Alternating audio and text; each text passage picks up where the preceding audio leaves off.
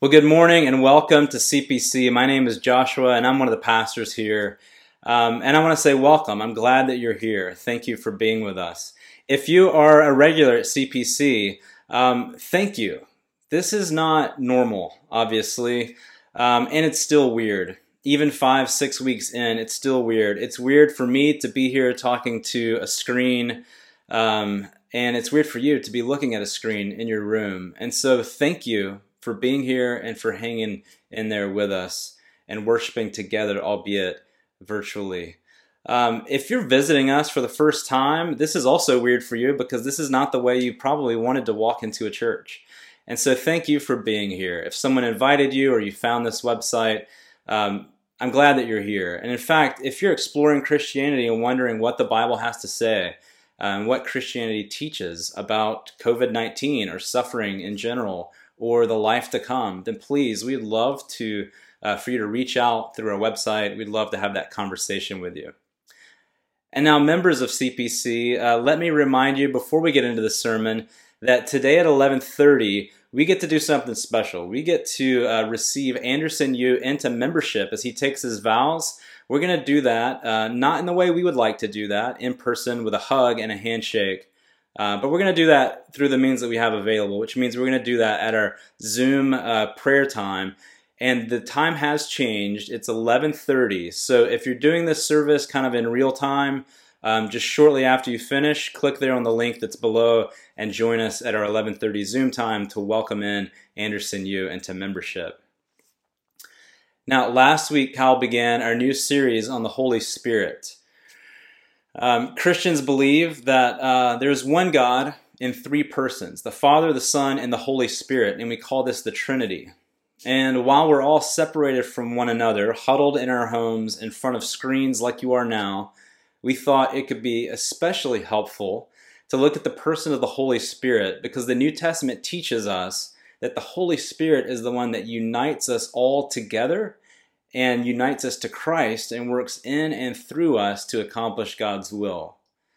And today we're going to look at this well-known passage about the fruit of the Spirit in the life of the believer. So as we do that, let's pray. Holy Spirit of God, you hovered over the chaos and the darkness of the unformed world and creation. Hover over us now in this chaotic time to create new life in us and through us, that we might look more like the light of our Savior in this dark world, to the glory of our Father in heaven. Amen. Now, you've likely heard of the fruit of the Spirit, and you could probably even name some of them: love, joy, and peace, and so on. Each of them could be its own sermon. But you may be wondering, why talk about the fruit of the Spirit now, on this day, in the time, in the midst of a global pandemic? Do I really need to think about building virtue when I can barely muster the motivation to change out of my sweatpants? Why talk about the fruit of the Spirit when I'm just trying to survive? And that's a fair question, but the reason is simple. And this is the reason. It's because now more than ever, we need the Holy Spirit. And we need the Spirit's fruit. We are, and I don't even have to tell you this. You know this. We're going through what none of us have gone before. This is uncharted territory that we're all living in. And there's no playbook for it, which means that it's scary and it's pervasive. And add to that the fact that we don't really know when or how it will end. So there is this scary, pervasive anxiety that is added to just about everything we do in life, whether working from home or buying groceries, which means that we now need the Holy Spirit's help more than ever. What better time to turn to the Holy Spirit, the one whose name is Helper, who is given to us by Christ to help. We need his fruit in our lives because this is our moment. This is a crucible. This is a time when the world needs people of love and joy and peace and all of the fruit of the Spirit here in this moment. So how do we get there? Well, in our passage today, which comes from Galatians 5, you heard earlier, this is Paul's letter to the Galatians, and he lays out three aspects of the Spirit's work in our lives as it relates to the fruit of the Spirit. He tells us that the fruit of the Spirit is a war, a work, and a walk. So let's look at that first one. The fruit of the Spirit is a war, or maybe it's even better to say the fruit of the Spirit is at war. Before we get into the text, I have to ask, when you imagine the Holy Spirit working in your life, what actually comes to mind? What does that look like for you? How are the fruits of the Spirit given to you in your life? Well, last week, my son, Jasper, he's 4 years old, he was building Legos. And he built a Lego castle. And he said, "Daddy, look what I made you. It's a castle." And I said, "Oh, I love it. It's so cool, but there's a problem." Do you know what the problem is? And he furrows his brow and kind of cocks his head to the side. And I said, "It's too small for me. How could I ever get in there?" And then suddenly his face lights up and he says, "Oh, shrink ray." And I wonder if we approach the Spirit like this, like a shrink ray, as a fictional, imaginary device that, if it worked, would provide instantaneous magical results. Just point, pull the trigger, and watch envy turn into kindness before your eyes. Yet the first thing Paul tells us about the fruit of the Spirit and the Spirit's work here in this passage is that it's not a magic trick, but it's a war. Look at verse 17. "For the desires of the flesh are against the Spirit, and the desires of the Spirit are against the flesh, for these are opposed to each other to keep you from doing the things you want to do." See, it appears that the fruit of the Spirit does not come to us unchallenged, but hard fought. There's a war within the Christian heart. And this is important because oftentimes we think, I'm just supposed to embody all the fruits of the Spirit. And yet when we look at our hearts, we see the works of the flesh. Paul's telling us this is totally what you should expect, because there's a war in the Christian's heart between our natural instincts and inclinations and the Holy Spirit of God working within you. Now, some of us may object and say either, I wasn't really that bad before I was a Christian, and you know what? I know plenty of non-Christians, you might say, like, I know plenty of non-Christians who are more kind and patient than the Christians I know. So we have to be careful here. Paul's not saying that there's this group of people who are led by the flesh and this group of people who are led by the Spirit, and that there's a war between the two, the morally bad and the morally good. No, God is at work in all people, in all of His creation, restraining evil and providing what Christians have often called common grace, so that we should both expect to see virtues and what looks like virtues in all people, just in the same way we should look at our own hearts and expect to see that the works of the flesh are still there, because it's a war. The flesh and the Spirit are at odds in the heart of the believer. And that's important because we have to acknowledge that those works of the flesh are still within us. See, what Paul is saying is that the natural human being, apart from God, if God took His hand away from any of us, our natural inclinations would be self-absorbed hatred of God and of our neighbor. And if the whole world looked that way, it would be a dog-eat-dog world. Isn't that what it sort of sounds like when he's describing that list of the works of the flesh there in verse 19? He says, "Now the works of the flesh are evident: sexual immorality, impurity, sensuality, idolatry, sorcery, enmity, strife, jealousy, fits of anger, rivalries, dissensions, divisions, envy, drunkenness, orgies, and things like these." See, the war is not between non-Christian people and Christian people, but it's in our own hearts. We all have the works of the flesh, this self-absorbed, self-interested inclinations within our hearts. And so this war is internal. Now, I know that the parents out there don't have a problem believing this. You probably heard that list of the works of the flesh and thought, I saw half of those in my own living room last week. I know that's true for me. fiddling with Wi-Fi tends to bring them out and expose them. And it could be that in a time of stress that we're all living in, these works of the flesh are more evident. So if you repent and convert to Christianity, don't be shocked when you still see these old sins and habits that persist. And don't be shocked if it seems like patience and love are still far off, because the Spirit's work and the fruit of the Spirit are at war with the works of the flesh. And we're told to obey and pursue the Spirit while abandoning and crucifying the flesh. So what does that mean for us now? Well, I think, the question is, what happens when we take hearts that are at war and we put them in the midst of a war, in the midst of a global pandemic, in the midst of suffering and strife? Well, there are two ways that we're going to be, two options for us in how we take this. One is that we could simply go the way of resignation. We could see that we're at war within ourselves and in this stressful time think, you know what, I am just so tired of fighting. I was barely hanging on before the time of Corona. And now that all the things that make life fun and interesting and enjoyable are gone, the things that I liked about work are gone, and the things I liked about my city and my community are gone. And so I'm just so tired of fighting. I've been good enough for long enough. And you know what? I can't keep doing this. I need my idols and my pet sins and my comfort food. My guess is that in the past 5 or 6 weeks, you have seen an uptick in this war between the flesh and the Spirit. You have seen the works of the flesh coming in strong.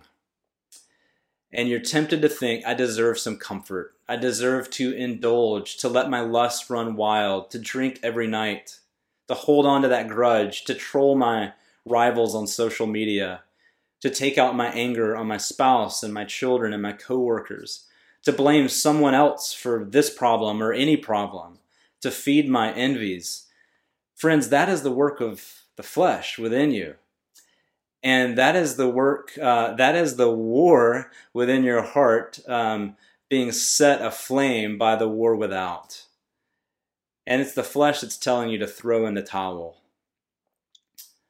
So we can't just simply ignore the works of the flesh and ignore the war between the Spirit and the flesh during this time, because the flesh will not take a break.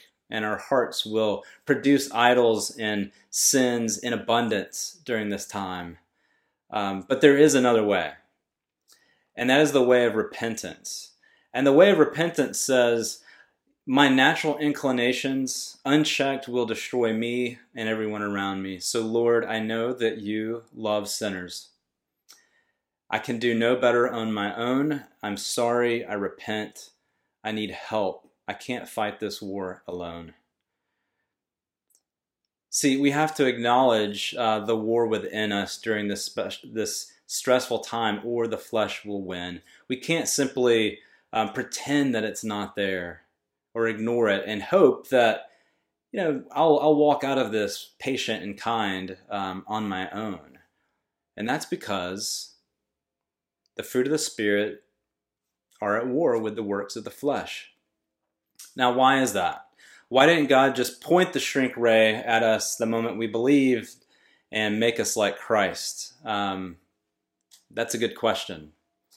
It's a fair question. And I don't know that I have a satisfying answer to that question. But what I do know is that He did not leave us alone. He has given us the Spirit to work in us and to produce good fruit. And while the Spirit may be at war with the works of the flesh, that doesn't mean that we get the fruit of the Spirit simply by striving and trying to earn it. And that's because the second thing Paul shows us in this passage is that the fruit of the Spirit is a work. Now, it's not a work of the flesh. It is a work of God's free grace. The Spirit's work is a work of God's free grace. It doesn't come from us, but it's cultivated in us by the wonderful, mysterious work of the Holy Spirit. And this is actually not profound, but simple to see right there in the text. Look at verse 22. But the fruit of the Spirit is love, joy, peace, patience, kindness, goodness, faithfulness, gentleness, self-control.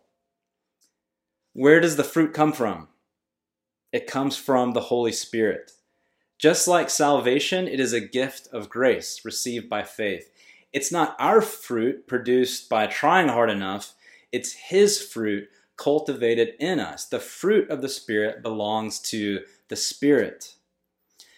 Now, that's important for us to hear, because just as some of us during stressful, anxious times have the inclination to hunker down during this pandemic, others will have the inclination to hustle.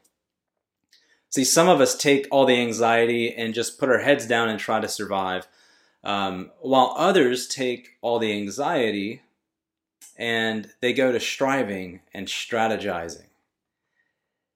Maybe you're one of those types. You think, well, the way of resignation didn't actually sound like me. Ever since we've given the order to shelter at home, I made my Corona routine, and I put out my goals, and I put my routine on the fridge, and I know that at 9:15 I'm going to homeschool the kids, and 10:15 I'm going for a jog, and 11:15 I'm doing Rosetta Stone, and I'm going to come out of this thing with 15 home projects completed. I'm going to write the great American novel, and I'm going to learn fluent French. So that may be you today. And what I want you to hear is that whether it's resignation or whether it's striving, both of those can be responses to anxiety. And so what we both need to hear, whether our inclination is to resign or it is to strive, we need to hear that these fruit of the Spirit do not come by striving. They do not come from us. They come from the Holy Spirit. See, if we simply add these 9 virtues to our to-do list and try to get there in our own power, we're likely to, at best, simply fabricate these fruit on the outside while the war is raging on the inside. And what we end up with is often not the life-giving fruit of the Spirit, but a bowl of waxy, inedible, decorative fruit, or something like an artificial Christmas tree with shiny, bright ornaments that aren't authentic, that don't feed anyone. And we end up with either shame for failing to earn the fruit of the Spirit, or self-righteousness, thinking that we earned it ourselves. So even if you have only seen a little joy or a little peace in your life, know that it isn't because you've tried hard enough. It's because of the grace of the Holy Spirit. Where there is joy, where there is peace and kindness and faithfulness and goodness and self-control and gentleness, where all the fruit of the Spirit are evidenced even in small measure in your life, it came not from your striving, but from the Holy Spirit. So we boast not in ourselves, but in the free grace of God. See, Paul tells the Galatians, you are saved by grace, and you are sanctified by grace. These fruit of the Spirit come through His good gift to you, given through the Holy Spirit. So we know why these virtues belong to and come from the Spirit, but why does Paul say that they're fruit? Why that metaphor? Well, I wonder if it's because of this. Have you ever seen an apple tree eat an apple? No, fruit are not made for themselves, but for another, for the pleasure and benefit of another. The fruit of the Spirit, then, is not just a work that God does in us, but also through us. And we're in a world and a time that needs these fruit, aren't we? We need love in an age of self-interest, joy in an age of despair. We need peace in an age of anxiety, patience in an age of instant gratification, kindness in an age of rage, goodness in an age of relativity, faithfulness in an age of skepticism, gentleness in an age of harshness, self-control in an age of indulgence. Because the Spirit's work is a fruit and a work of God's free grace, it may very well be that the Spirit is bearing fruit in your life for someone else. Your spiritual fruit might not be for yourself. Your love might be on behalf of another. Your peace might be a non-anxious presence given to relieve your neighbor's anxiety. Your joy might be given to relieve your neighbor's despair. Your faith might relieve your neighbor's doubts. Your gentleness might provide a safe place for the wounded. And friends, we are in a time that is calling forth these virtues in our lives. So let us receive the Spirit's fruit by faith as the free gift of God's grace on behalf of our world. Now you may ask, if the Spirit's fruit belongs to the Spirit, and the Spirit is like the wind, uncontrollable and uncontainable, then what is there for me to do? And that's why Paul also tells us in this passage that the fruit of the Spirit, it's not just at war with the flesh, it's not just a work of God's free grace, it's also a walk.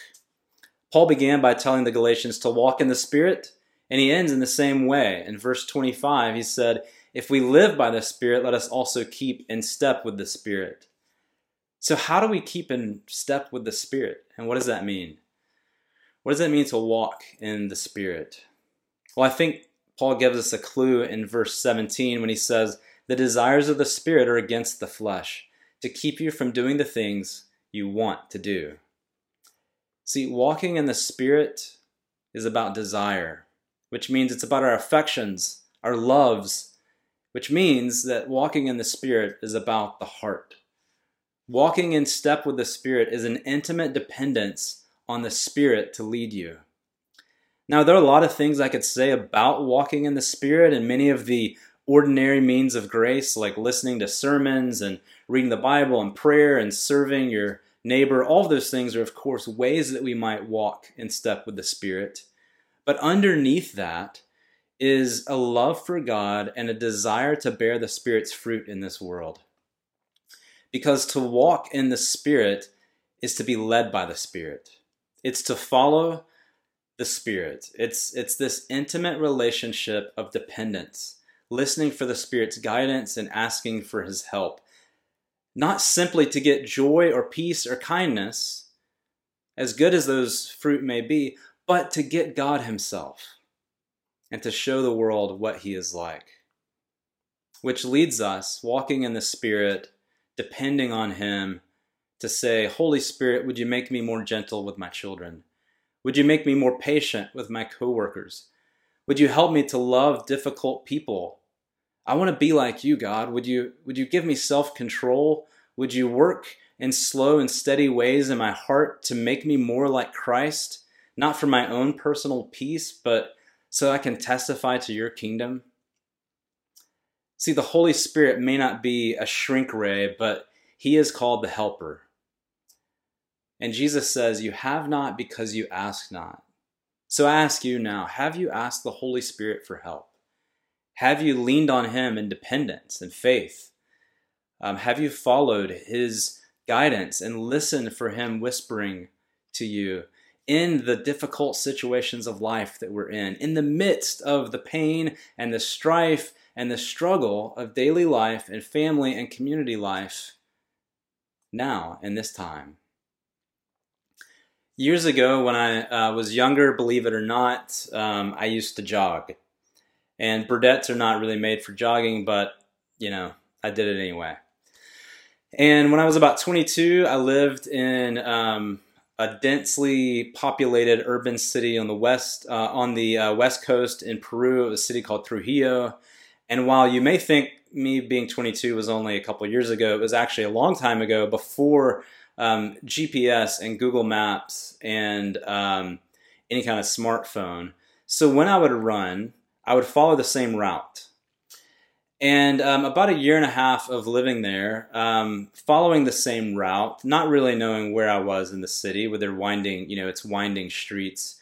One of my last days there, actually, before I moved back to the U.S., I decided to go for a jog. And instead of taking a right, I took a left.